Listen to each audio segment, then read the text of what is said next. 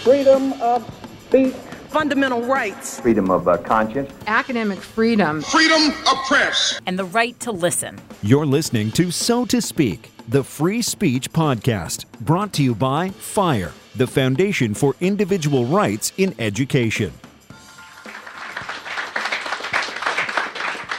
Thank you, Professor Hite, and thank you to our co-sponsors today, the Foundation for Individual Rights in Education and Heterodox Academy. Thank you for making this conversation possible. I want to welcome our in-person, our video, and our podcast audiences to this first ever live edition of So to Speak, the Free Speech Podcast. I'm your host, Nico Perino, and for those not familiar with this podcast, every other week, So to Speak takes an uncensored look at the world of free expression through personal stories and candid conversations. This week, we are taking a small step away from purely free speech issues to look at a related issue of profound importance, and that is, of course, viewpoint diversity. In particular, we are going to be looking at viewpoint diversity on campus. We are, of course, on a college campus today. We are at New York University in Manhattan, and we're going to be exploring some fundamental questions about viewpoint diversity, such as, are college campuses experiencing a decline in viewpoint diversity? Do American universities prepare students for life in a politically divided democracy? And does political orthodoxy reduce the quality of research, scholarship, and education? Helping to guide us as we try to answer these questions today is a distinguished panel of Heterodox Academy members. But before I introduce the panel, I want to encourage those in today's audience and watching live online to participate in the conversation using the hashtag FIREHXA. It's up on the screens here at NYU. Some questions that are submitted online will be used during the Q&A portion of the event. Now, on to the panel. Closest to me is Professor Sam Abrams. Professor Abrams is a professor of politics and social sciences at Sarah Lawrence College. He is also a research fellow at Stanford University's Hoover Institution, a faculty fellow at the Center for Advanced Social Science Research here at NYU, and he is also a visiting fellow at American Enterprise Institute, AEI, and a member of the Council on Foreign Relations. Professor Abrams, I'm told you are also an amateur watchmaker. Are you wearing one of your watches now? Thank you for having me. No, I'm actually not. I'm wearing a piece from the Glashütte region in Germany. I mention that because not every great watch comes out of Switzerland. They do wonderful work, but there's some very, very good people in Germany and actually around London. Well, I'm assuming it keeps time, so you can keep us on schedule today. It always works. And then to your right is Professor Nadine Strawson. She's a professor of law at New York Law School, and from 1991 to 2008, she served as president of the American Civil Liberties Union, the ACLU. Interestingly, when she stepped down as president, Supreme Court Justices Ruth Bader Ginsburg, Antonin Scalia, and David Souter participated in her farewell tribute luncheon. Speak of viewpoint diversity. Yeah, seriously. Her forthcoming book, Hate, Why We Should Resist It with Free Speech, Not Censorship, will be punished by not punished. I'm sure it will. It might be punished. Yes, it might be punished. But it will also be published by Oxford University Press next April. Professor Strawson, in addition to transcending partisanship on the Supreme Court, I understand you also bring people together as an actor and sometimes cabaret performer. Well, right? Yes. If I had any real talent, I would be a singer. And in New York, you don't have to have real talent to perform in a cabaret. You just pay $100 to something called the Learning Experience, do 3 rehearsals, and get up on the stage. So I sang Je ne regrette rien, but I think the audience regretted it a lot. Well, I don't speak whatever language that was you just used, but to Nadine's right, you're right, is Professor Mark Lilla. He is a professor of humanities at Columbia University, where he specializes in intellectual history with a particular focus on Western political and religious thought. He is a prolific writer. His most recent book, which came out in August and has stirred up quite a bit of discussion, is entitled The Once and Future Liberal After Identity Politics. If I'm not mistaken, he also has roots similar to Eminem, the rapper. Is that right, Professor Lilla? Yes, we grew up a few miles away. Fortune missed me by about that much. And then last but certainly not least, sitting next to Professor Lilla is Professor April Kelly Wosner. She is a professor of political science and the chair of the Department of Politics, Philosophy, and Legal Studies at Elizabethtown College. She is also director of the Masters in Public Policy program. Wow, you're busy. I'm really busy. Her research explores the intersection of politics and higher education. And in 2011, she joined two other writers in authoring a book called The Still Divided Academy: How Competing Visions of Power Politics and Diversity Complicate the Mission of Higher Education. Professor Kelly Wosner, does your book feel more relevant today than it did when it came out in 2011? I wish I could say it was all wrong, but unfortunately it might have been the first time in my life I was actually really right about something. And so whatever's wrong in the book, we say that's my husband's part. Well, I'm hoping we can discuss a little bit of your book here during the panel discussion, but before we begin, I want to do a bit of scene setting. It's one thing to talk in the abstract, but it's another thing to talk about the cases. I don't think I need to remind anyone in this audience that debates over campus viewpoint diversity and what constitutes appropriate speech and scholarship on a college campus have been headline news. I want to use these controversies, in some cases, to inform today's discussion. And in one such controversy from earlier this year that grabbed headlines, Rhodes College assistant professor Rebecca Tuvel, she sparked outrage with the publication of a piece that some of you might have heard about, called The Defense of Transracialism. The piece was published by the philosophy journal, Hypatia. It's a feminist philosophy journal. And the article explored the case of Rachel Dolezal, who in 2015, as I'm sure many of you recall, was revealed to be a white woman despite her claims of being black.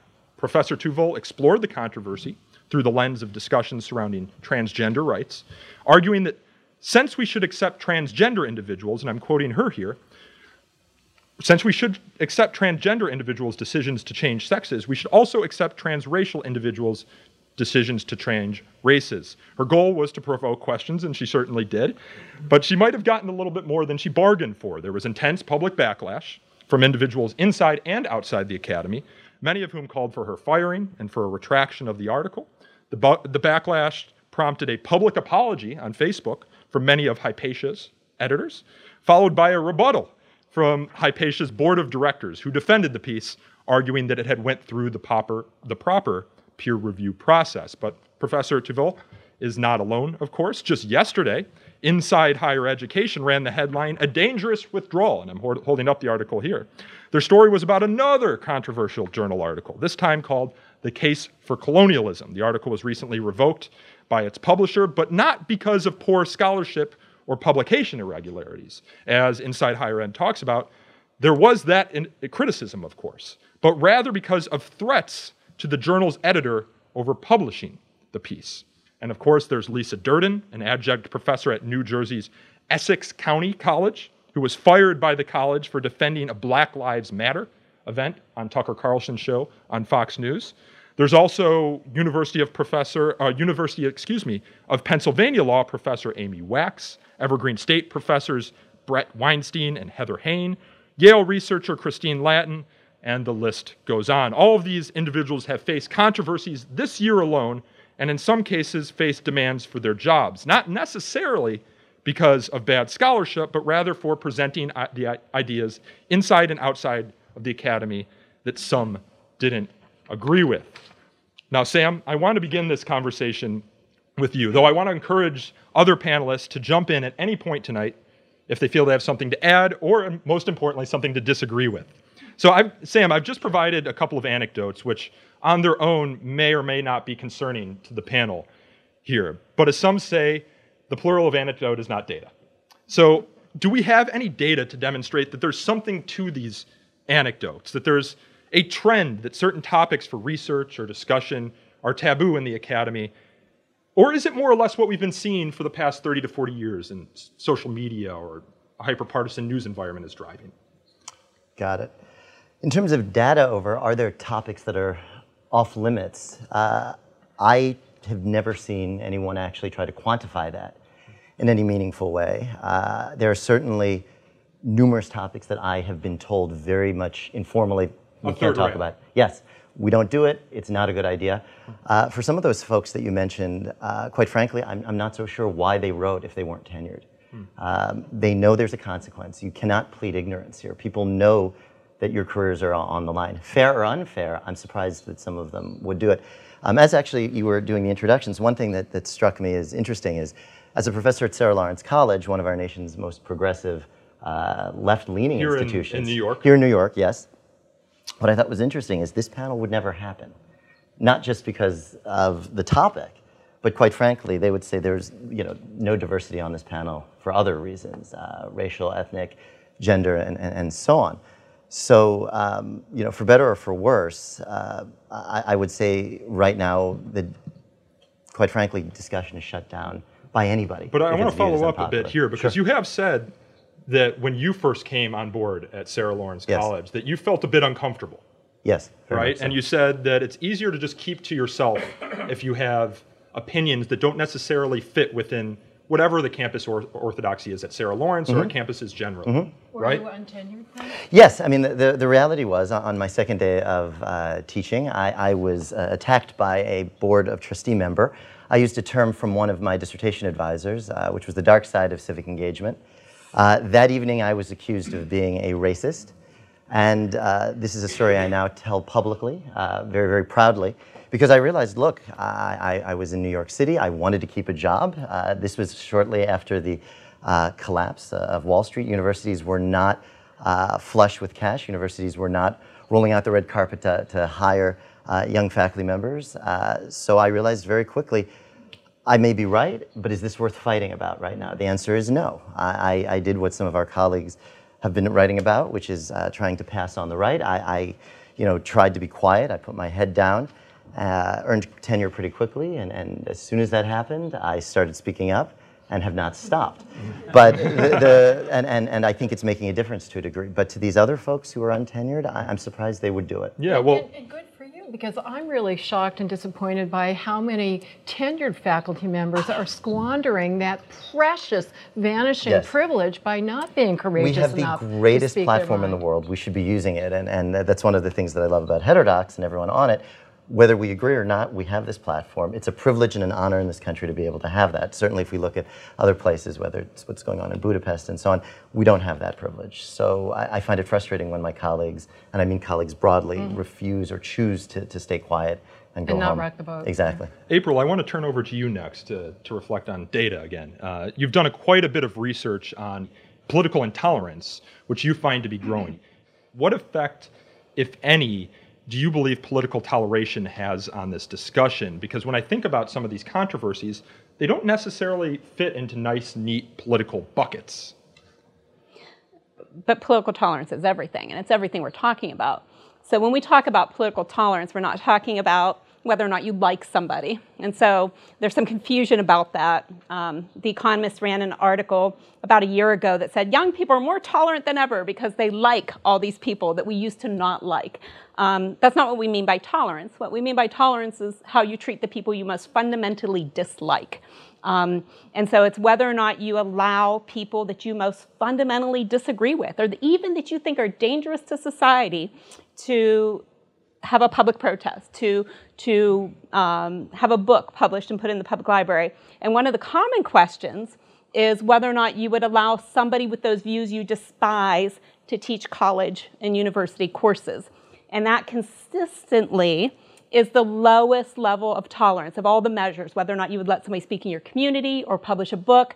The one about college professors always has the lowest level of acceptance. And so I think what we're seeing has everything to do with political tolerance. But research finds that the more educated you are, the more tolerant you're supposed to be. Is that not correct? That is correct, and it's still true. And so as we start talking about what's happening in higher education, one of the things that I repeatedly point out is that I don't think higher education institutions are causing this problem, because it is still the case that people that go to college or university are more politically tolerant than people that don't. That is still true. But we are seeing big trends in society where, for the first time since we started measuring political tolerance, the youngest generation is no longer more politically tolerant than their parents. That always used to be the case since the 1950s when we started studying it. And so the trend has reversed. Young people are now less tolerant than their parents, and that's a big change.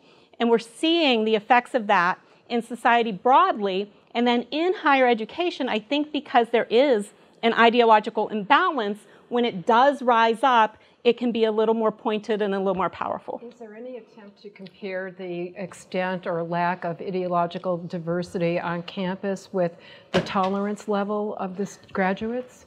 It's like you knew exactly what question to ask me.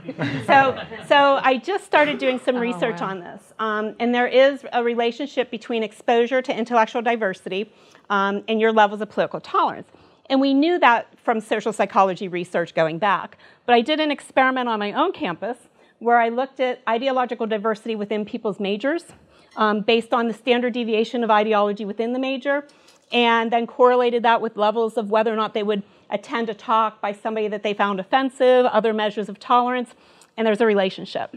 And so we just started playing with some national data, and it holds there too, just in case you're thinking that my college is special because I'm there and I'm remarkable, which is true, but it's also true of the national data. We're seeing those trends where even within majors, the more diverse a major is, the higher the level of political tolerance. Sam, I know you want to chime in. One thing that actually came out this morning from my former colleague John Carey up at Dartmouth actually found something that supports exactly what you said, which is authoritarianism and trust for the democratic system. As of the data that was released this morning, this is the first generation that is actually more authoritarian and more accepting of authoritarianism than what we've seen in the last 3 or 4 generations, which is very, very troubling to me. Well, let me ask you the question that I always get. What's so good about tolerance? Why should we tolerate people who are hateful and spew hatred? Right. And what the research on political tolerance has shown for 60 years is that there are consequences to political intolerance beyond silencing the very group that you've just targeted.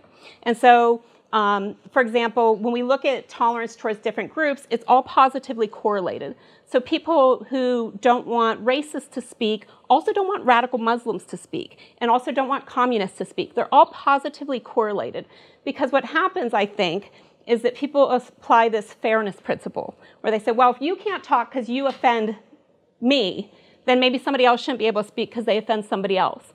And so what happens is the conclusions that researchers have made for 60 years is that it threatens democratic vitality, that everyone perceives there to be less political freedom in an environment when tolerance starts to decline. Well, Mark, I want to talk to you about your book, The Once and Future Liberal, because April, you correct me if I'm wrong, but you said it's not entirely the campuses, or maybe not even for the most part the campuses, that is driving these divisions, these intolerances, correct? I would argue that the students come to us pretty intolerant already. But Mark, in your book, you discuss the role that identity politics plays in shaping modern discourse, particularly on the left, and you say that your story, quote, places special emphasis on universities. And you write in your book that in the 60s and 70s, the left retreated to the universities, both politically and ideologically, from other civic centers. You talk about the famous 1962 Port Huron statement, which identified universities as an, quote, overlooked seat of influence. And you say the shift to the university was largely successful. And you go on to talk about how, quote, the retreating New Left turned the university into a pseudo-political theater for staging of operas and melodramas. Is the New Left, as you put it, and you're a member of the left, as you make clear in your book, perhaps a focus on identity politics more broadly, a main cause of some of these controversies we're seeing play out on today's campuses? Or is it more complicated, as April puts it? I'm sure she'll add some other complications, but you know, people's idea of what happens when you write a book is that you get all these ideas, you learn a lot, and then you put them out there. Instead, what happens is you take a shot in the dark, you get a reaction to your book, and then you start learning. And so I've done a lot of learning since the book has come out, given the hostile reaction that I've gotten and when I've gone to campuses and so on. And I think, you know, the turn to identity politics is absolutely crucial to understanding the phenomena that all of us have been talking about. And that's because if you see your politics as an extension of your intimate self-definition, then any attack on your ideas is interpreted as an attack on yourself. This is the key thing, and I wish I had put that front and center in the book rather than burying what I now take to be the lead.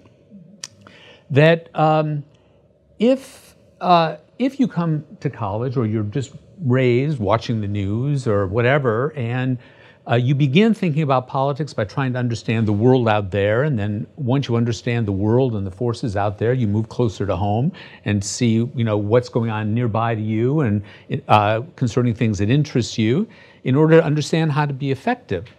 But if on the and that's certainly when I was in college in the 70s, that's pretty much what happened. We had to have views on everything. We had to explain world history. We had to make sense of communism and socialism and everything. But if you start from the other side, from inside out, and you begin with this intimate struggle for defining just who you are, and everything's changing every day, and your identity is this little homunculus inside that needs to be fed and watered, then you actually, if that is shifting all the time, your politics are going to feel very fragile. And any challenge to your politics is going to feel like a threat to you. So what we've seen, I think, is the death of passionate but disinterested political commitment. That is, that you are committed to something passionately because you believe in the justice of a cause, it having perhaps nothing to do with you. It may have everything to do with you. It may be possible, right? But the whole model of what it is to become political has changed. And that is not just a question of what's happened in our universities or our schools. It's a turn within over the past 30 years in our entire culture, a kind of narcissism, self-absorption. I don't need to go on about that. But now we're seeing the political fruit of it. So it's not just whether I learn to be tolerant of someone else. I think actually that may be only half the model or even the wrong model. The question is, how do I deal with myself, right? And how do I detach my definition of myself from getting engaged in learning about the rest of the world? You say we're seeing some of the political fruit from this development. Do you mean that it's manifesting in it in some of the ways that John was talking about earlier with the hecklers' vetoes on campus, the heckling of speakers, which you may or may not have experienced, some of the violence? Do you think that's one of these manifestations? Yes, and I just ran into this at Rutgers a couple weeks ago. I was there with another group. Some of the organizers are here, and BLM tried to break it up, and eventually they came in. And what was very striking about it is that, at least for the ones who came in, who may be the AAA team, not the major leagues, is that they were impervious to even any kind of conversation. It was like they were on automatic pilot. And it was like this had become the new Falun Gong for college students, right? And Did they let you speak? No, they were breaking it up constantly. But it was like all of their nerves had been put on the outside of their skin. And so everything was just an immediate, almost rote, learned, mouse-like in a psychological experience response to any word that came up, to any thought that got expressed. Well, Nadine, I want to present a case study here that's probably most relevant to you as the former president of the ACLU. Last month, you can probably guess what this is. Last month, students affiliated with Black Lives Matter at William and Mary shut down an event where a member of the ACLU of Virginia was scheduled to speak. The students shut it down for ACLU's role in defending the free speech rights of some of the alt-right white supremacist marchers in Charlottesville in August. The protesters shouted, "ACLU, you protect Hitler too. The revolution will not uphold the Constitution. And liberalism is white supremacy." Presumably, the goal of the protest was to prevent certain topics or arguments from being presented, and they were, of course, successful in that. And you, of course, have a book that I'm sure addresses much of this, Hate, Why We Should Resist It with Free Speech, Not Censorship. In your research, have you found that sometimes these efforts to silence ideological opponents work? And what do you think they're trying to accomplish?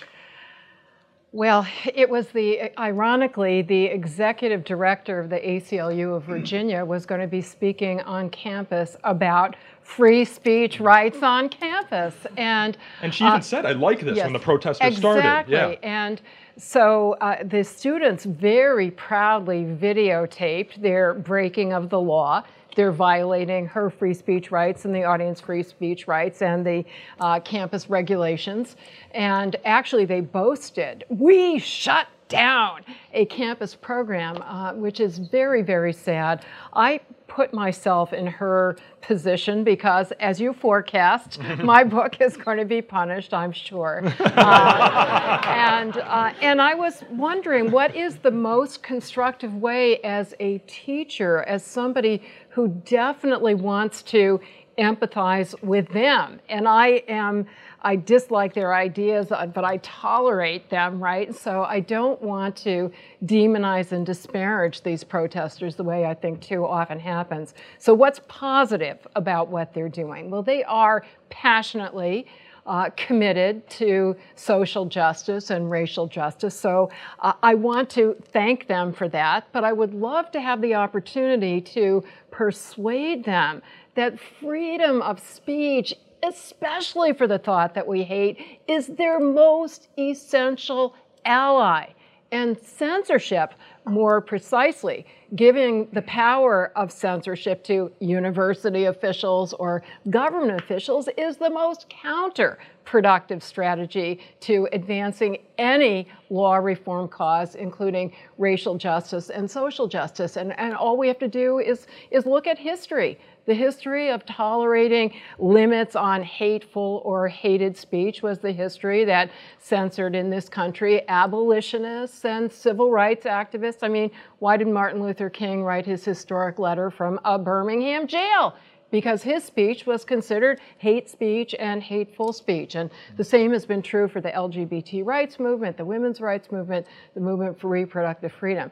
But my problem is, if they're shouting, there's no way I can communicate that message. And so I'd like to figure out how to get beyond that. I think I have to have a bigger banner that I could hold in front of them saying, why are you I'm so sorry that you have so little confidence in your ability to persuade through discussion rather than shout down. Let me help you improve your persuasive abilities. So this is where I think professors need to play a bigger role on college campuses. And for better or for worse, a lot of the empirical work I've worked on has shown that professors tend to check out and continue to disengage with the students. But at a place like Sarah Lawrence, we spend an inordinate amount of time with our students. We spend every week 30 minutes with them. And when with each of them? Every one of them. Now, I'm not saying this is an affordable model. This is not necessarily reproducible. But one of the things that I've discovered when I find people, and there are plenty of them at Sarah Lawrence who would like to protest, who say, I'm going to disrupt this speaker, we're going to come into the city and try to disrupt something here at NYU, and they try to do that, is you actually have to take a few minutes and say, look, let's talk about where you're coming from, let's talk about the ideas, let's talk about the evidence, and let's talk about the data. You have to do what Mark mentioned, which is you have to disconnect and be dispassionate about what you study, and you have to decouple, in many respects, your identity from the other questions and puzzles that you're trying to study. And you then call out the hypocrisy of the students and say, if you actually are for free speech, you'll listen. If you actually want to claim that you're an adult and understand reason and thought, you'll listen to me. I'll listen to you, but you need to listen to me in return.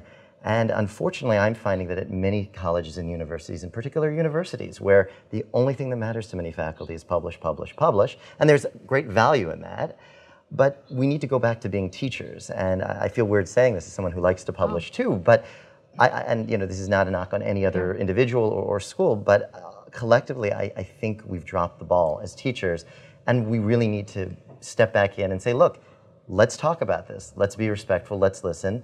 We can have numerous teachings. But the question is there going to be mutual respect from the other side? And I've had maybe not, but one-on-one it works. At another liberal arts college, a professor said to me recently that students say to her, why should I waste my time hearing ideas that I know I'm going to disagree with? It's up to us to show them why. And we need to be the bigger people. A lot of us have PhDs. We are supposed to know something with that.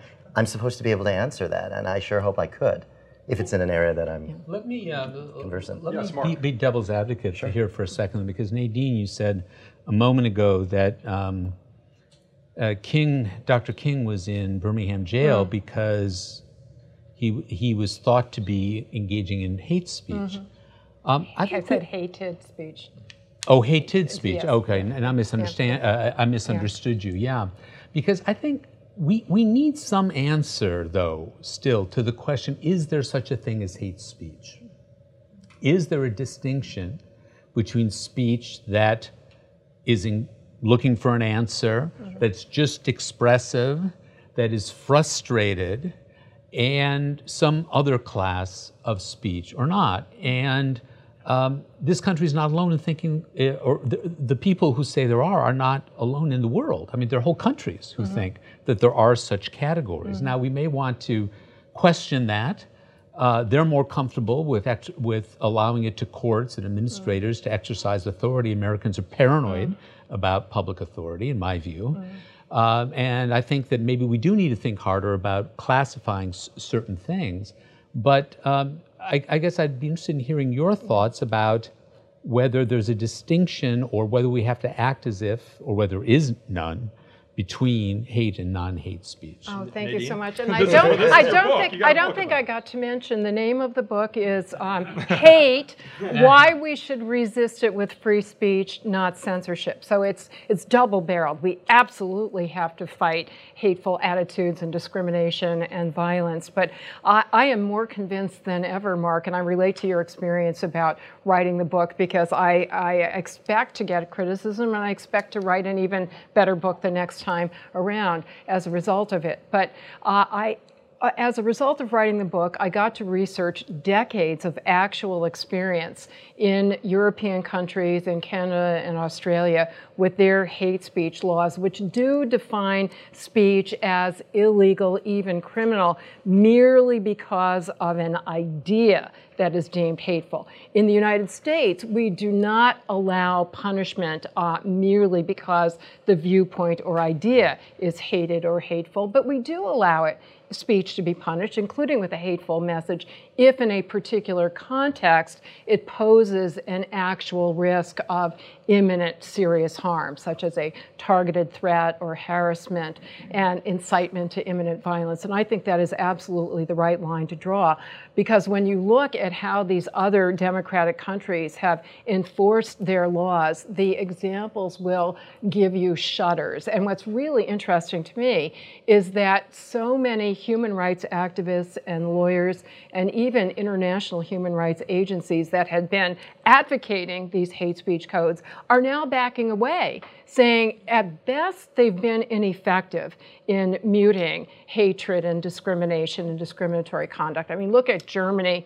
I know correlation doesn't prove causation, but absence of correlation shows something. So Germany has some of the strongest hate speech laws, and yet their racist party just got something like 13% of the vote, and they've had enormous problems of racist violence. So not surprisingly, a lot of German human rights activists are saying, let's move to the American system where civil society exerts a lot more constructive pressure in responding to hateful speech and empowers those who would otherwise be passive victims into standing up for their rights.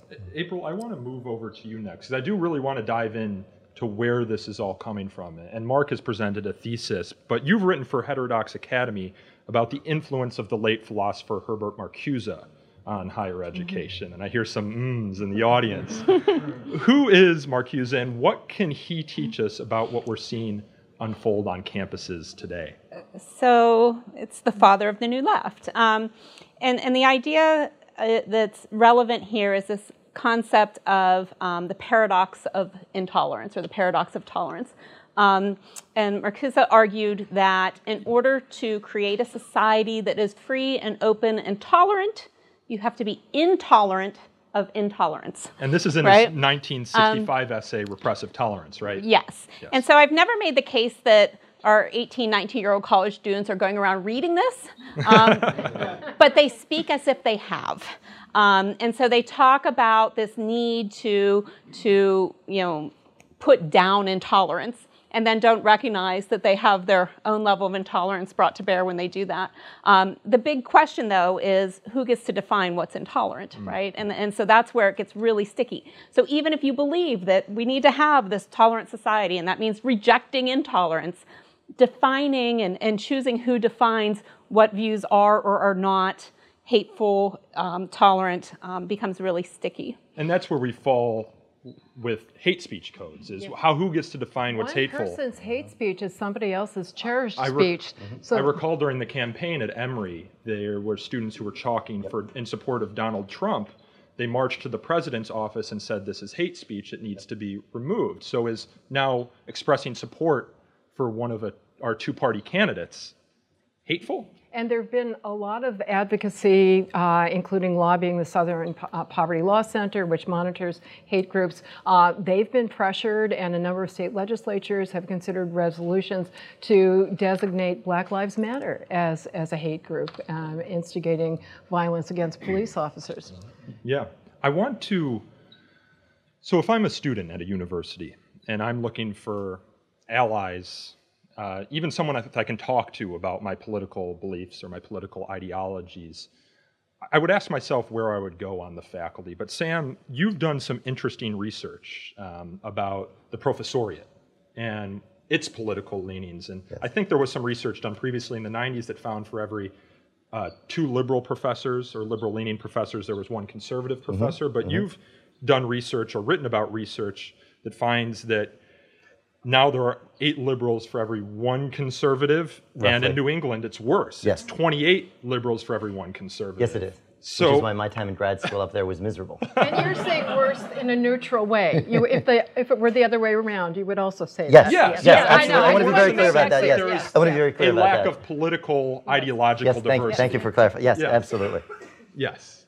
So can you talk a little bit about that research and some of the concerns that it raises for you as a faculty member who maybe doesn't fit into that 28 bucket to 1? You know? Sure. I mean, there are so many reasons why it's problematic. From a teaching perspective, as someone who teaches history and social science, the reality is the students are simply not exposed to different lines of thinking, different arguments. If I want to talk about why the middle class is angry, or I want to understand why Trump may have, or why Trump did win, I actually think that my AEI colleague's work, Charles Murray, on this is very, very insightful. Your colleague at AEI. At AEI, yes, is very, very important. He talks about the dignity deficit. He talks about the fact that there are large numbers of Americans, lower middle class, who are struggling, who feel the American dream has simply slipped from their fingers. I think there's a lot to this. He may not have empiricized it the same way I would have, but I think it's a very valid argument, regardless of his other work, regardless of what people may think. If I'm not allowed to present that, that's a problem. And do you feel as though you're not allowed to present it? I will present it, and I will fight You're to tenured, do to it, be and clear. I will do it. But many colleagues of mine will not. And this is not about trying to force any particular ideology on the students, but quite frankly, if you look at certain dominant left voices, they miscalled the election entirely. I specifically wrote an article for the New York Times the day of the election saying why it was fractured, why this was going to happen, and why Mr. Trump was going to win this thing. So you predicted Trump's election the day of the election. It was very important to get it out before the election. Otherwise, this whole narrative falls apart. And exactly, Just an observation. yes. But no, Yeah. but exactly. But and people. It could have been you the know, end of your career if he lost. Exactly. But I was very comfortable that that wasn't going to happen because there is a huge literature from quite a few people who looked at this from an economic perspective, a sociological perspective, and again, a philosophical perspective that so many people refused to consider. So, you know, people just said it's Hillary's. Well, what to did win. you consider that other people missed? Sure. In this case, anger and identity politics in another direction. A lot of folks and I hate to say it, flyover country, but parts that are 100 miles inland from a coast, they felt that, yes, we can, better together, change, all of these things were not for them. They were being ignored. The government wasn't there. They didn't have a choice. There was no upward mobility. For better or for worse, Mr. Trump managed to put his finger on that. I'm not so sure how deliberate that was, or just if it worked out that way. I'm confused about that greatly. But, you know, Charles Murray hit the nail on the head with that. I travel around constantly. People were writing about this. This clearly mattered, and yet so many people on the left refused to even consider it. We couldn't debate it. We couldn't talk about it. The polls were wildly off, and quite frankly, the intelligentsia was off. Well, I want to put a question out to the entire panel, and feel free to chime in. Can I ask a question first? Sure. Yes, very, Mark. Very quickly before that, Matt, because, and this goes right to the core of the conversation, which is about viewpoint diversity. The terms left and right are moving targets. Yes, especially right now. Especially right now. Yes. So I could imagine that part of the effect that you're seeing is that, from my partisan point of view, conservatives have gone nuts, and that you know, I recently read GW's first inaugural speech, where he talks about more compassionate conservatism, mediating institutions, all of that. I could see faculty members, if you just gave them that speech, you didn't tell them who it was from, they would say, oh yeah, I kind of agree with all of that. But to declare yourself a conservative in the era of Trump is a quite different thing. So how do you sort out, I'm not sure what the numbers mean, if they mean anything right now, the differences. So the data is a little old. Ask me in 6 months and I will have that answered for you, because you're absolutely right. You know, and as I said in the article, these traditional definitions have completely shattered. It's not clear what it means to be a conservative or a liberal for many. Just look at how messed up the race was for chairman of the DCCC, how many different varieties of liberalism were in there. So to your point of, can we sort of define and characterize various positions, I'm doing that now. It's going in the field very shortly, and I'd be delighted to share that and with anyone who emails me for it when we have it. I mean, just to be clear what I'm saying, I'm just wondering whether the increase you're seeing in the numbers, how much of that is a redefinition or people turning off to the brand? Sure. So in this case, I don't think the numbers are wrong. I do completely understand your concern, and this has been a concern that political science has had for decades over how do you account and control for these changing definitions. We're not very good at that, looking at it longitudinally. We absolutely are working on it today and being much more careful. The reason I'm more comfortable with this is this general trend is because if we look at the average American thinks that they're pretty centrist. They think they're pretty balanced. They'll say they're in the middle, they're moderate, or I lean a little to the left, I lean a little to the right. What we're seeing among faculty is they're not saying they're just leaning a little or they're left. They're strongly left. They're strongly progressive, and this is completely off from what the average American does, and quite frankly, off from what we've been measuring for about 30 or 40 years. It's very unusual. Just when we look at the psychology of how we do survey work, and I think everyone can certainly chime in on that, to take that hard, extreme position. And that's what we're seeing in the data among the professorate. And I think your point that your data is old is actually working to your argument, because your data is pre-Trump. Yes, so I agree with Mark that Trump has redefined conservatism and made it a bad word, but you're seeing that even before that. Exactly. So I think you'd see bigger changes now. Exactly, and we're trying to get it as best as we can, exactly understanding that your point is completely valid. So when you're saying there was opposition to your presentation, it was not just because of negative associations with Charles Murray, it was just the whole idea that you were presenting that was so controversial? Well, when the students know that it's a Charles Murray idea, and if my colleagues know it's a Charles Murray idea, it's a problem. Often I simply don't tell them. And I'll present it without that and see how they react to it, and then later I'll do that. It's fun to teach Milton Friedman that way on occasion, too. Not because the goal is to indoctrinate anyone, but it's simply to say, especially at a place like Sarah Lawrence, which is all about very, very heterodox economic approaches, here's some other things to think about. Weren't the same ideas put out by a liberal writer recently? I'm forgetting the name of the book, but it's been a bestseller. And I'm sorry, I can't remember the name of the book, but Yes. And so Jonathan suggested Putnam from the audience. Was the same ideas with a different authorship get a different reception? Absolutely. I mean, remember, branding and packaging really matters, and Our Kids is a great book. And it makes the same issue that when, depending on where you're born and what station you're on in life, it can affect. Now, of course, it's focused on the development cycle. Charles is more concerned with just where people are now as adults. But it's a very, very similar argument. Putnam is much liked on the left, much more so than the right. So labels matter, identity matters. So I regularly hide things from students and see how they react and then tell them later. This infuriates many of my colleagues. I want to put a question out to the panel that builds upon what you suggested, Sam, that we're getting poor quality research because there's a lack of political diversity within the academy. Is that true? I mean, is there any evidence to suggest that the research has gotten worse as the political and ideological diversity of the academy sort of splits?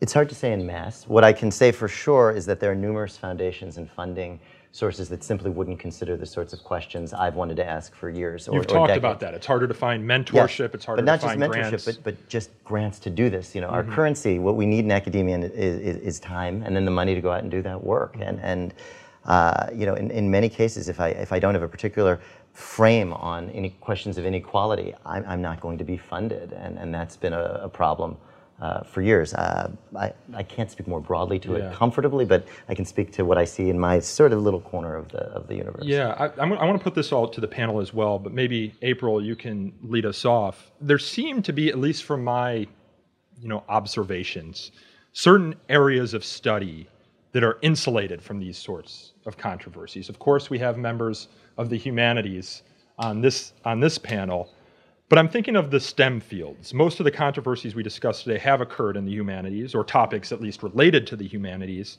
And when I look back and think back to like the Erica and Nicholas Christakis debacle at Yale in 2015, there was a letter of support from faculty signed almost entirely by members of the STEM faculty. And there could be certain reasons for that. But is there a meaningful divide between STEM and humanity faculties in how ideological diversity should be approached or tolerated on campus? It's a good question. I don't know if I have the right answer, but I will say I think some of that just has to do with the nature of the topics you discuss, right? So I can imagine in some fields the contentious political stuff that gets some of us in trouble is never going to come up. It's just not in your job description. And so I wonder how much of that is just topic, and to the extent to which some of us are more in the fray, just given the nature of our research in our fields. Well, some science topics certainly have been greatly politicized, environmental science, for example. Stem cells. I wanted to say, those people get in trouble. Like you can't go and talk on a college campus and be opposed to global warming right now. Like so it's not that they're immune from that, right? Yeah, there are some. I think there was a recent court case coming out of a university at Arizona where a bunch of climate scientists had their research suppressed. I forget the actual court case, but we talk about it at thefire.org. So it's not, exclusive. The issue of censorship and viewpoint diversity isn't exclusively cabined to intolerance of conservative or right-leaning viewpoints. I want to put in a good word for law school, and this is something that I quite frankly hadn't thought about even as a law professor until I read an essay that Heather Gerken, the new dean of Yale Law School, of all places, wrote this summer. And she said, if you look at all of these conflagrations on campus, not a single one, including at Yale, has involved the law school. Now, I know that there's tremendous non-diversity on law school faculty thanks to a research piece that Heterodox Academy put out. There was an incident at Harvard where a professor didn't feel comfortable teaching rape law. I read Jeannie Suk's essay, but that, and it's true there was a student demand for that, but in terms of disinvited speakers, and certainly not shouting down speakers, and certainly not the verbal confrontation. So maybe, her hypothesis may be wrong. Her facts may be wrong, but maybe there would be, and this would be something worth looking at, and maybe it's changing over time. But her hypothesis for why it's maybe less of a problem, say you've already persuaded me to change the presentation, was that in law schools, every single class should be taught as an argument. I mean, I'm a typical law professor, and my students cannot get out of any class without being able to argue all plausible perspectives on all issues. And that may mean that they have to play devil's advocates. They don't have to believe in what they're arguing, but they have to go through the John Stuart Mill exercise, because not only are they developing advocacy skills, but far more importantly, they are developing their substantive knowledge. And I can't imagine teaching in any other way. Yeah, I want to, unless anyone from the panel has something to add there. I was just going to say, I loved when Nadine had her banner and what her banner said, because it was about, I wish you had the confidence. And what she just said echoed that, and my research shows that. So one of the things that we are finding predicts political intolerance strongly, no matter what else I put in the model, is the extent to which you think you know more or as much about politics as other people.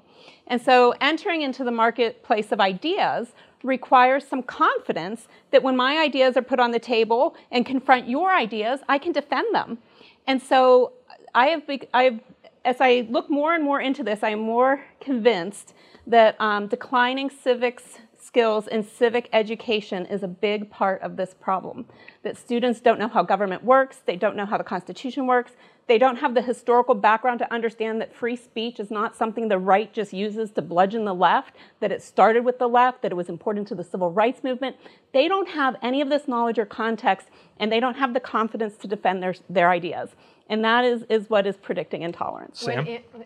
When Ann Coulter was being ousted from a speaking invitation at Berkeley, Bernie Sanders had such a great line. He said, "What are you afraid of? Her ideas?" Mm-hmm. Well, and Bernie Sanders isn't alone. Barack Obama has on 2 occasions. You know, on one occasion he said we shouldn't be coddled and protected from different points of view. That he said that in September of 2015, yes. the same month that The Coddling of the American Mind came out, which was written, of course, by Jonathan Haidt and my colleague Greg Lukianoff. And then we have Van Jones at the Institute of Politics at the University of Chicago saying, you know, I don't want to pave the jungle for you. I want you to go out there, engage with those with whom you disagree, and you learn from that, and you sharpen your arguments from that. But I want to close, before we turn to questions, with, you know, we can talk about how political diversity isn't tolerated or ideological diversity isn't tolerated on campus, but what do you do about it? You know, that's the big question. What do we do to change this? There's a model in Colorado where one university is doing affirmative action for conservatives. Is that the model forward, where they hire one faculty member each year to come and like be the token conservative on campus? Is that the model, Sam? And of course, I'd like to open this to the panel. We actually talk about that for a number of positions we're hiring for now, and I absolutely refuse to allow that to occur, as much as I would like to see more viewpoint diversity, for the simple reason that how do we define that and how do we measure that? And you know, just as that might be a benefit right now, it could be used against people down the road. I am a firm believer that faculty need, and I said this before, faculty need to act like adults. Faculty need to act like the scholars that they're trained to be. We're supposed to, just like in law school, we're supposed to be able to look at evidence, data, reason, and know things from multiple perspectives. And you know, this is explicitly what you're trained to do in law school. I wish we would do more of it in more arts and sciencey things, but we need to force our schools to basically live up to the idea of searching for truth, and that the faculty need to work, and they actually need to engage. Do they discuss this idea of viewpoint diversity in, you know, department meetings? Is this something that people actually to be honest, are interested people want in? to simply go home. So I have a piece coming out in the Journal for the AAUP called The Academy about this in next month's issue. Faculty don't talk about any of this. They go home. They're not engaging. It's a real problem. And we need to engage, and we need to actually be the scholars and the thought leaders we're supposed to be. We all want to be thought leaders, you know, and write for Vox or Slate or whatever it may be, left or right. Those are both left, but yeah, I can give you right ones as well. National Review. Yeah, National Review is fine. I'm in there every now and then. But you know, instead of going home, we need to go back to being teaching. And I think, you know, there's, as you mentioned, I think there's a huge democratic deficit. Our students don't know what they're doing, but I think there's a teaching deficit going on. Not universally, of course, much more pronounced in colleges than, rather universities than colleges. But you know, when I work with students one-on-one, and it's exhausting, and I often come home miserable and can't necessarily, you know, spend 2 hours writing my own things. I may publish less because of it, but man, it feels really good to know that students say thank you, and students are changing their minds, and students are being much more open. I took a group of students to a Donald Trump rally 2 years ago. This is before he was the front runner. But he was a candidate. He was a candidate at the time. I wanted people to see it. A lot of people were upset with me about it. A lot of people had real trouble with it. We, you know, pre-briefed for, you know, 2 or 3 hours beforehand. At the end of it, the most lefty people said that was a great experience. That's all I was going for. I don't want them to care, to necessarily like your point wasn't to get them to vote for Donald Trump. Not it was at just all. to understand. No. Learn, experience, grow. That's what we're here to do as teachers. I see April leaning at the far end of the panel. Just because my experience and perspective is very different than Sam's. And I find my faculty are having those discussions all the time. I say my faculty because I'm faculty assembly president right now, so they're mine. But they're having. You're also department chair as well. Right? I do a lot. So, but I find they're having those discussions all the time, and our students are pretty receptive to them. I'm not afraid of my colleagues. I'm not afraid of my students. I'm not afraid of administrators. I am afraid that something I say is going to end up on Twitter or Facebook, and some Somebody with a political agenda is going to take it, and I'm going to be on Fox News or wherever. The external pressure is huge. And so I wonder how much of what's happening is actually, the cause of college professors. I just find that I can barely make a dent in it, no matter how hard I try. But I think we're trying. I think a large number of us are, at least, in my neck of the woods, which I know is different politically than your neck of the woods. Sure. And so I just, my concern is the external political environment and being the product of some internet campaign to destroy me. I think that there are other constituencies and communities that affect the campus, and one of the aspects of Heterodox Academy that I find so promising, and FIRE is doing a lot of this too, is helping students to organize and initiate movements for freedom of speech and intellectual diversity on campus. That is so promising. We've seen some of that in support of the Chicago Statement. Exactly, giving them Jeffrey the Stone resources and tools. I think a great idea is, instead of these mandatory indoctrination sessions that many orientation programs have turned into, to use it as an opposite opportunity to give some, better late than never, civics lessons about freedom of speech and academic freedom. Yes. Yes, Purdue. And before we turn it over to listener questions here, Mark, do you have anything you want to add to close out this discussion? Well, I've just been playing with a thought that I also expressed in the book, and I'm not sure how it connects here, but it seems to be, an important element of the atmosphere, and that is that we are a Puritan country. We are an evangelical country. For some reason, Tocqueville, when he visited in the 1830s, thought he met the most pragmatic, commonsensical, down-to-earth, let's fix this problem on earth, and boy, was he wrong. The American mind is divided. On one half, we have Jonathan Edwards, delivering his speeches, putting scarlet letters on people, raining God's judgment down on all of us. And on the other hand, we have Mark Twain, and we have H.L. Mencken, and we have Bill Maher laughing at all of that. And there's not much brain stuff between those two things, I feel, And so I'm actually not sure how to confront Americans when they get into this state. I mean, it's like dealing with a patient. What do you do to talk that person, metaphorically speaking, down from the tree? Is it fighting fire with fire? Is it preaching about rights? And it may be. Is it about distraction? Is it about irony? And what about actually diffusing the situation from the top? For example, I walk into my freshman classes in the Columbia Corps, and I say, this is the most important class you will ever take in your life. It will be the hardest course you will ever take in your life. The course I'm teaching is, I'm not teaching you these books so that they become relevant to you. I'm trying to get you to be relevant to these books. If you're not happy with that, find another section. And by the next Tuesday, they're lined up to get into my section. So one way to deal with this situation is also to get back to our job in a deeper sense, which is not just to prevent viewpoint diversity, but also to get really to the serious, deep questions of human life that we're supposed to be discussing in the university. So all of these things are possible to do at the same time, but there's also a way, just by raising the tone and getting back to fundamentals, that we might be able to diffuse the situation. Well, I think that's a beautiful note to turn over to questions. What we're going to do for people looking in audience, we're going to pass around the microphone. Brian back here is going to come and bring it to you. And I urge you to put your question in the form of a question. I will cut you off if you start going too long and you're not asking questions. We're also going to alternate with some questions from online. I do, while we're circulating the microphone, want to leave us with a data point that I found interesting from July. Pew found that only 36% of Republicans believe colleges and universities have a positive effect on the way things are going in the country, versus 58% who say they have a negative effect. Among Democrats, Pew found that those figures are 72% and 19% respectively.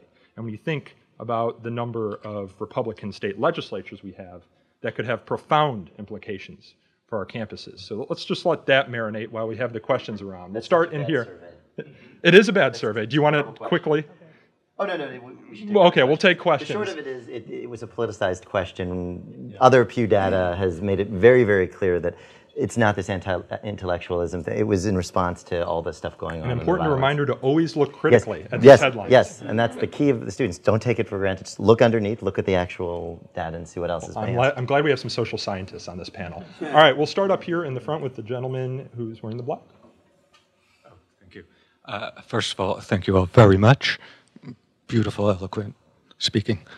Here's something that hasn't barely been touched, and it very well not be the main focus of tonight, so if that's the case, shut me up. But, and that is the I word, the internet. I don't think you can overstate the profound ways in which the internet has changed everyone's very basic notion of reality. And I don't think any of this could have been happening when I grew up before computers existed. It just couldn't, not the same way, certainly. Psychologically, existentially, socially, I mean, everything. Would you like to care? So the internet, how does the internet play into this? I mean, I'd be happy to respond to that because I talk about this some in some of the papers I've written.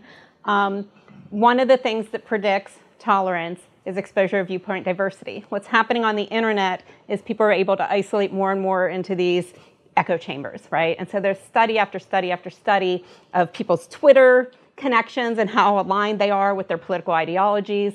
It's become so much easier to block out or unfriend somebody whose views you don't like. And so I think it's contributing to it on that dimension.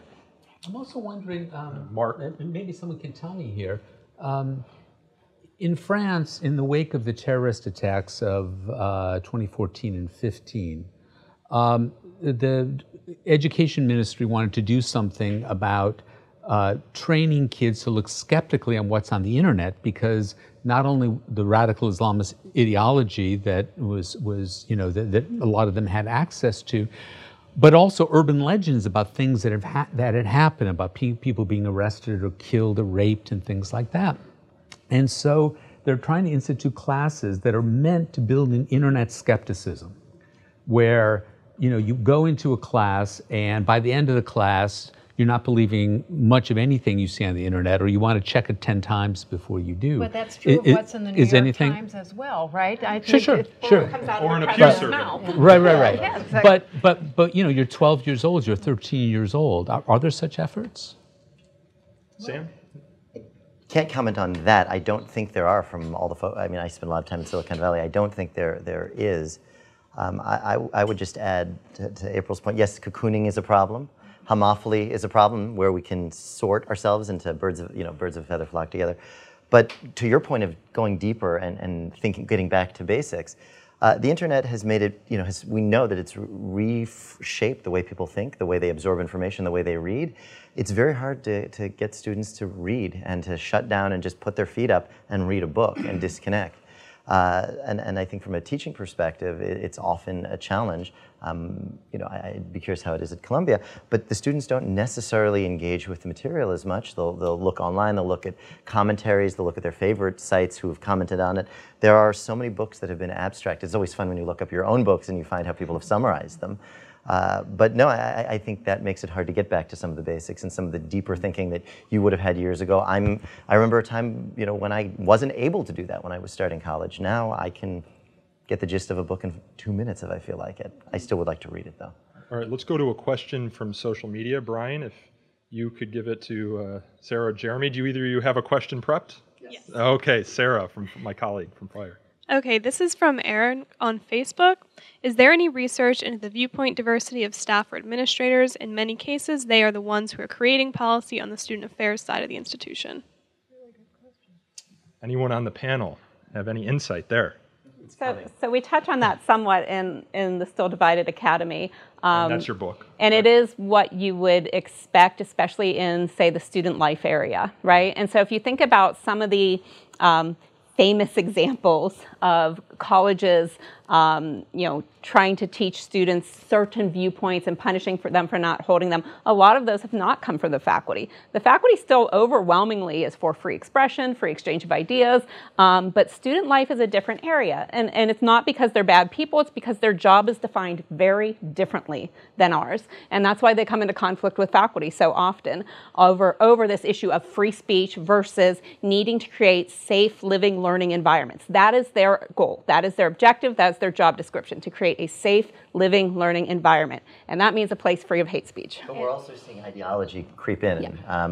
I get invites, people forward things to me, and if anyone is listening and wants to forward me more examples of diversity and inclusion offices, residential life offices, dean of students offices are now organizing events, and these are often the events that are particularly progressive. So no, it's right. more than just that, although I certainly agree with you. Yeah, and you're that's right. where I see a little and that's where I think we as faculty members have defaulted the most. I think most of us are taking education and research very seriously, but we've ceded to this hugely increasing bureaucracy these functions, including inviting speakers and organizing orientation programs. And students are inviting a lot of these speakers too. I mean, is it common that faculty members are inviting speakers to campus, or is that primarily driven by administrators and students these days? We don't have the money. I always invite people, but I know that I'm unusual in that regard. Okay, I think we'll take another question in the audience, and we will get geographic diversity. And let's go to this lady in the back, please. Brian, if you can squeeze back there. You can pass the microphone down, that's okay.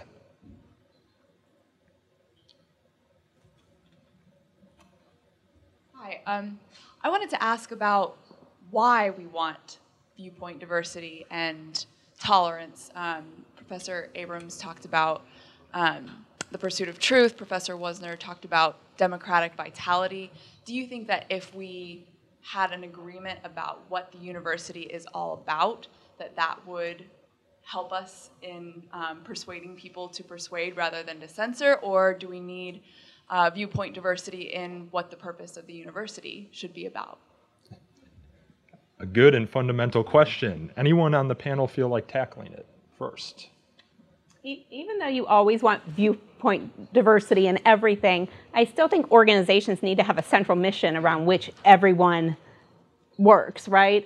You can't imagine an effective organization where people are fighting over the core mission of what it is that needs to be done there. And so our core mission is to educate people, right? And so viewpoint diversity is demonstrated to have benefits for how we think, how we critique, how we interpret fake news. I mean, and when I talk about viewpoint diversity, I'm not just saying, hey, we need more conservatives. That's not why I joined Heterodox Academy. In some fields, it means you need something else. And so I chair a department that includes our philosophy program. One of the big critiques of philosophy is that it is dominated by white Western philosophy. And I have a feminist philosopher who says, I can't get things published because it's just rejected by these white, Western philosophers every time I go to publish it. And so maybe in the field of philosophy, diversifying ideas means you're opening up to Eastern philosophy, feminist philosophy. So to me, it's not just about conservatism in the absence of conservatism. But it's such an interesting question because in a way I was taking it as, well, we're not diverse in that we're all supporting viewpoint diversity. So where's our diversity? But I think there seems to be a huge consensus, especially on campuses where there have been problems about free speech and intellectual inquiry, that other kinds of diversity are positive. And there are so many studies that show when you have an ethnically and gender diverse workforce, it's more productive, you get more ideas, it's more creative. So why wouldn't we have that same presumption about ideological diversity? And in fact, studies, starting with the one that Jonathan mentioned in his introductory remarks, have shown that it is stimulating to better thinking, better research, better writing. And Harvey Silverglade, who was one of the founders of FIRE, had a wonderful line recently. He said about my alma mater, Harvard, but it applies to many others. He said, Harvard's view of diversity is that everybody should look different, but think alike. One thing about Harvard, now that you mentioned it, is though that, to your point, What is the mission? Is it just education in the classroom? One of the things to mention with Harvard is that they expanded those thoughts greatly after World War II. And if you look at Conant and some of the others, that's where they introduced residential education. So it became far more than just what was going on in the classroom. It was education around the clock, 24 hours a day. It wasn't you come to the classroom or the yard or whatever it may be, and then you go home. It's now this holistic experience. So I do think we really need to think about that because, you know, res life, think about where Yale had its troubles. It was in a dorm with the Christakises. That plays a big role, and I think we're not necessarily thinking enough about that because, you know, we need to think, is the university holistic or is it really just education and research? I think a lot of schools would say they're more than that now. Some don't. Okay, let's phone our friends online for this next question. Do we have one queued up? Okay, Jeremy, do you want to ask this question? This is a question from a Twitter user. How do we talk to people who don't think there's a problem and who don't think conservative voices add any value to the academy? That reminds me of Nicholas Kristof's columns about a year ago when he He's a columnist with the New York Times. With the New York Times, and he confessed as a liberal and progressive that believed in diversity in every other way, that there had not been enough tolerance of conservative ideas. And boy, was his point proven by the letters that he got. I mean, the one that was the most popular said, "Why should we tolerate idiots?" I mean, they were literally equating conservatism with idiocy. So I don't know. Maybe a social psychologist could help me understand how to persuade people who have closed minds. Mark, do you have any thoughts here? Well, this is how I deal with my Twitter feed. Is I go, I rest my case, I rest my case, I rest my case, I rest my case, and then I'm done for the day.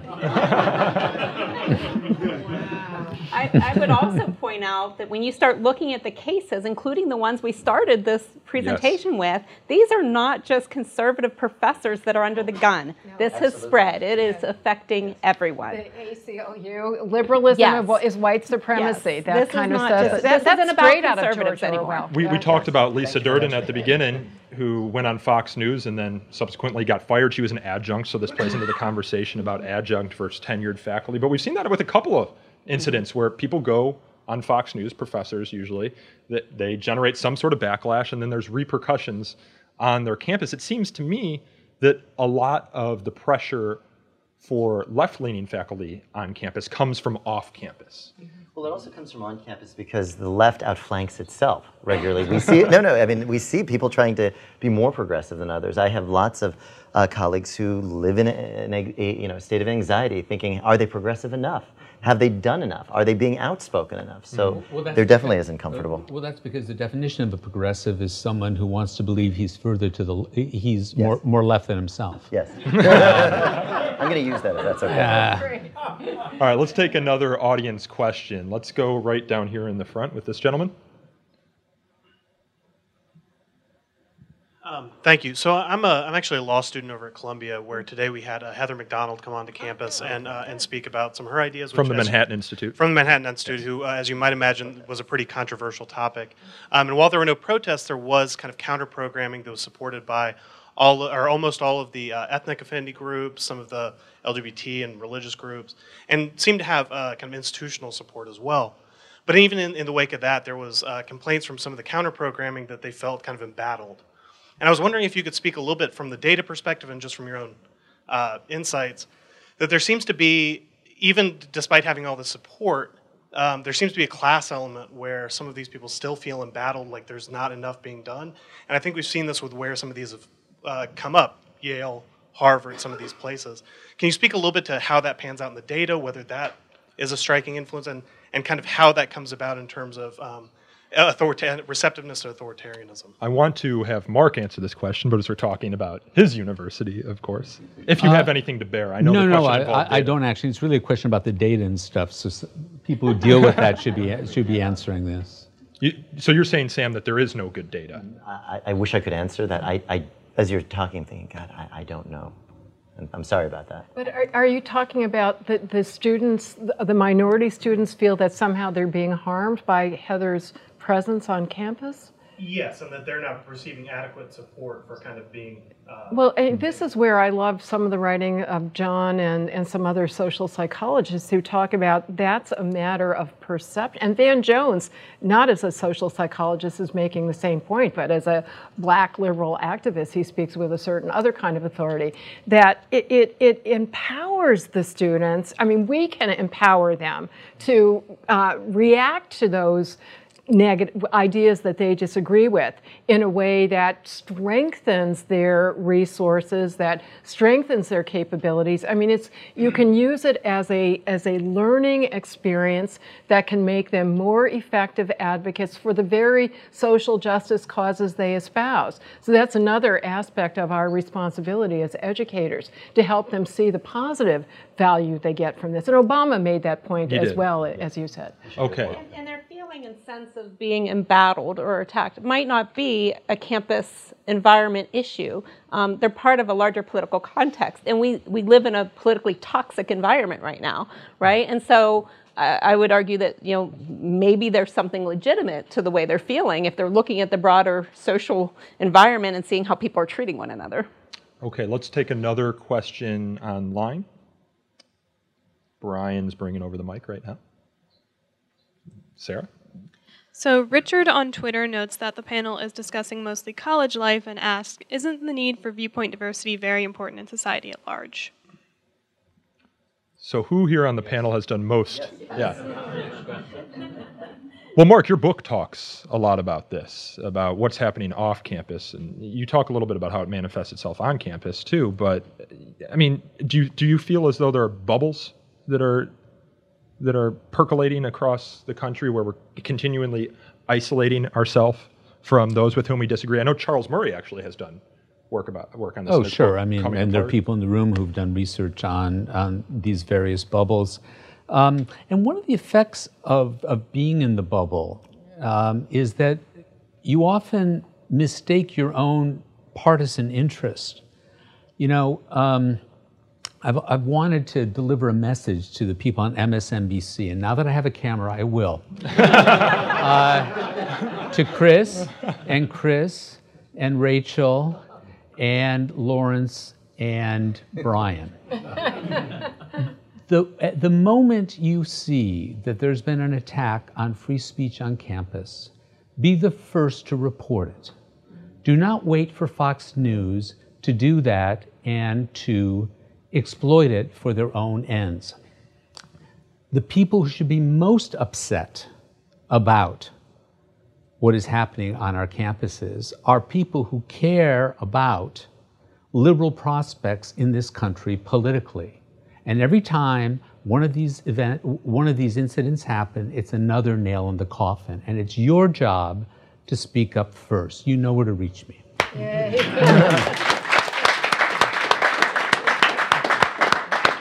All right, I think we're going to take two more questions in the audience here. Let's go to the gentleman in the front. And I'm being told by our director that we would like you to stand up. Yes, well, all subsequent questioners. Not just you. Just had to be sure. And it is on, yeah. So these days we're seeing a growing conflation with speech and some amorphous idea of an imminent threat. Recently, at a party, I overheard some individuals talking. A woman was organizing an event, and one of the people who were invited to said event was a supporter of the state of Israel, and she disinvited that individual because, and these are her words, everyone had to feel safe. I had to make sure everyone felt safe there. So I just wanted to ask everyone present, how would you, what advice do you have to disentangle the idea that speech is somehow harmful to everyone? Speech is violence or makes you unsafe. Yes. Who wants to tackle this? I'd be happy Nadine. to do it. And one of the interesting experiences in writing my book in this climate was I had to explain what I thought were tried and true fundamentals that you could take for granted, such as why is speech different from physical violence, even speech that advocates violence, which is constitutionally protected. And so it was a wonderful learning experience, which I would not have had my free speech orthodoxy not been challenged. So, I've lived the experience of the values of diversity. But to get to the question, speech cannot directly cause harm. There's always that intermediating human mind, at least one. And the example we had earlier of students who might feel disempowered and frightened, and I have no doubt that some students genuinely react that way. But other students can react to the same speech with anger, with a resolve, being galvanized to organize. And so it's how we process the message that determines whether it is going to have a positive or negative impact both on our psyches and even on the real world itself. So yes, if somebody is imminently inciting violence that is actually going to happen, that speech can be punished. But the fact that you dislike an idea or hate an idea or think that it might somewhere down the road have adverse consequences can never justify censorship, or nothing that any of us is saying would be safe. I think back to something, you talk about processes and how we process speech. I think back to a quote that John uses often, I think from Shakespeare, there's nothing good or bad, but thinking makes it so. And John and Greg, my colleague over at FIRE, have written about this in The Atlantic. I think it's called Why Speech is Not Violence. Anyone can check it out. But they take this argument head on, that speech can make people safe, that it is violence. But before we go to our final question this evening, does anyone else have anything to add on that point? Okay. Oh, yeah, I would just say that if you believe that what these students are concerned about is really safety, then you really believe that Harvey Weinstein needs therapy.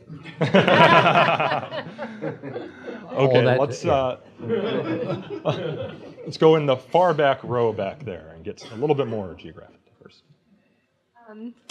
I don't know who I'm quoting on this, but I know that I heard it on the So to Speak podcast, the idea that free speech is not necessarily an intuitive concept, and sometimes people really embrace it once they have been on the receiving end of some kind of censorship. So the question I had is, given that a lot of us maybe have learned this the hard way about the value of free speech and of viewpoint diversity, how do we teach students the easy way? How do we, whether it's building it into the curriculum or into some kind of orientation program or simply in the way that we treat them on campus, how do we teach them that the easy way such that they don't, reject it and yeah.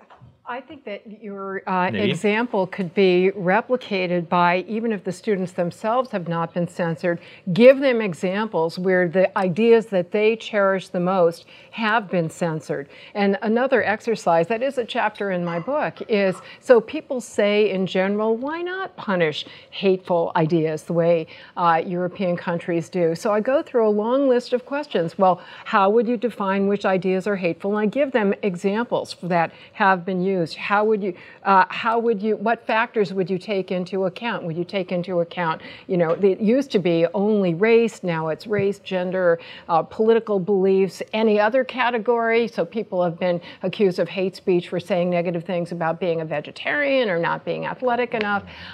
What kind of harm would be required? And when they come to grapple with, I'm going to have to trust somebody else to make these very difficult decisions, then I think they become much more, that maybe the lesser, we could at least move them to the lesser of two evils is letting the speech flourish and be countered by other speech.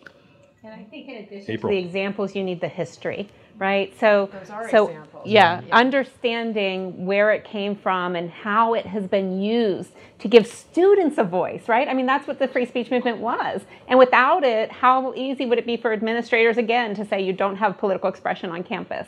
So understanding the rich history of it, I think, is really important. Sam or Mark, do you have anything to add?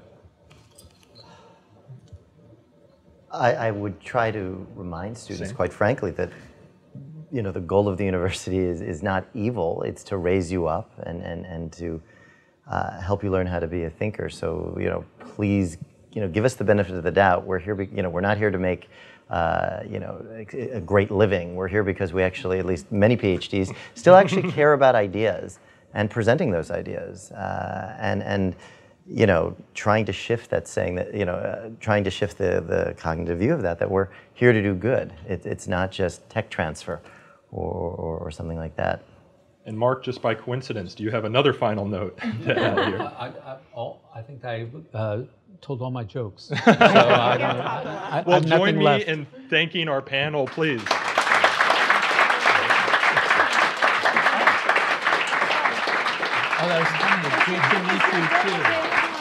I've got one final note to add for our podcast audience. I just need to close out here. This event was hosted and produced by So to Speak, the Free Speech Podcast, in conjunction with Heterodox Academy and the Foundation for Individual Rights and Education. To learn more about these organizations, you can visit heterodoxacademy.org, thefire.org, and sotospeakpodcast.com. To provide feedback on this panel, you can email us at sotospeak@thefire.org or tweet using the hashtag FireHXA. You can also call in a question for a future show. Yes, we allow that. At 215-315-0100. If you enjoyed this discussion, please also consider leaving So to Speak a review on iTunes. It really does help us attract new listeners to the show, and it gives me a little bit of a pat on the back for my ego. And until next time, thank you again for joining me.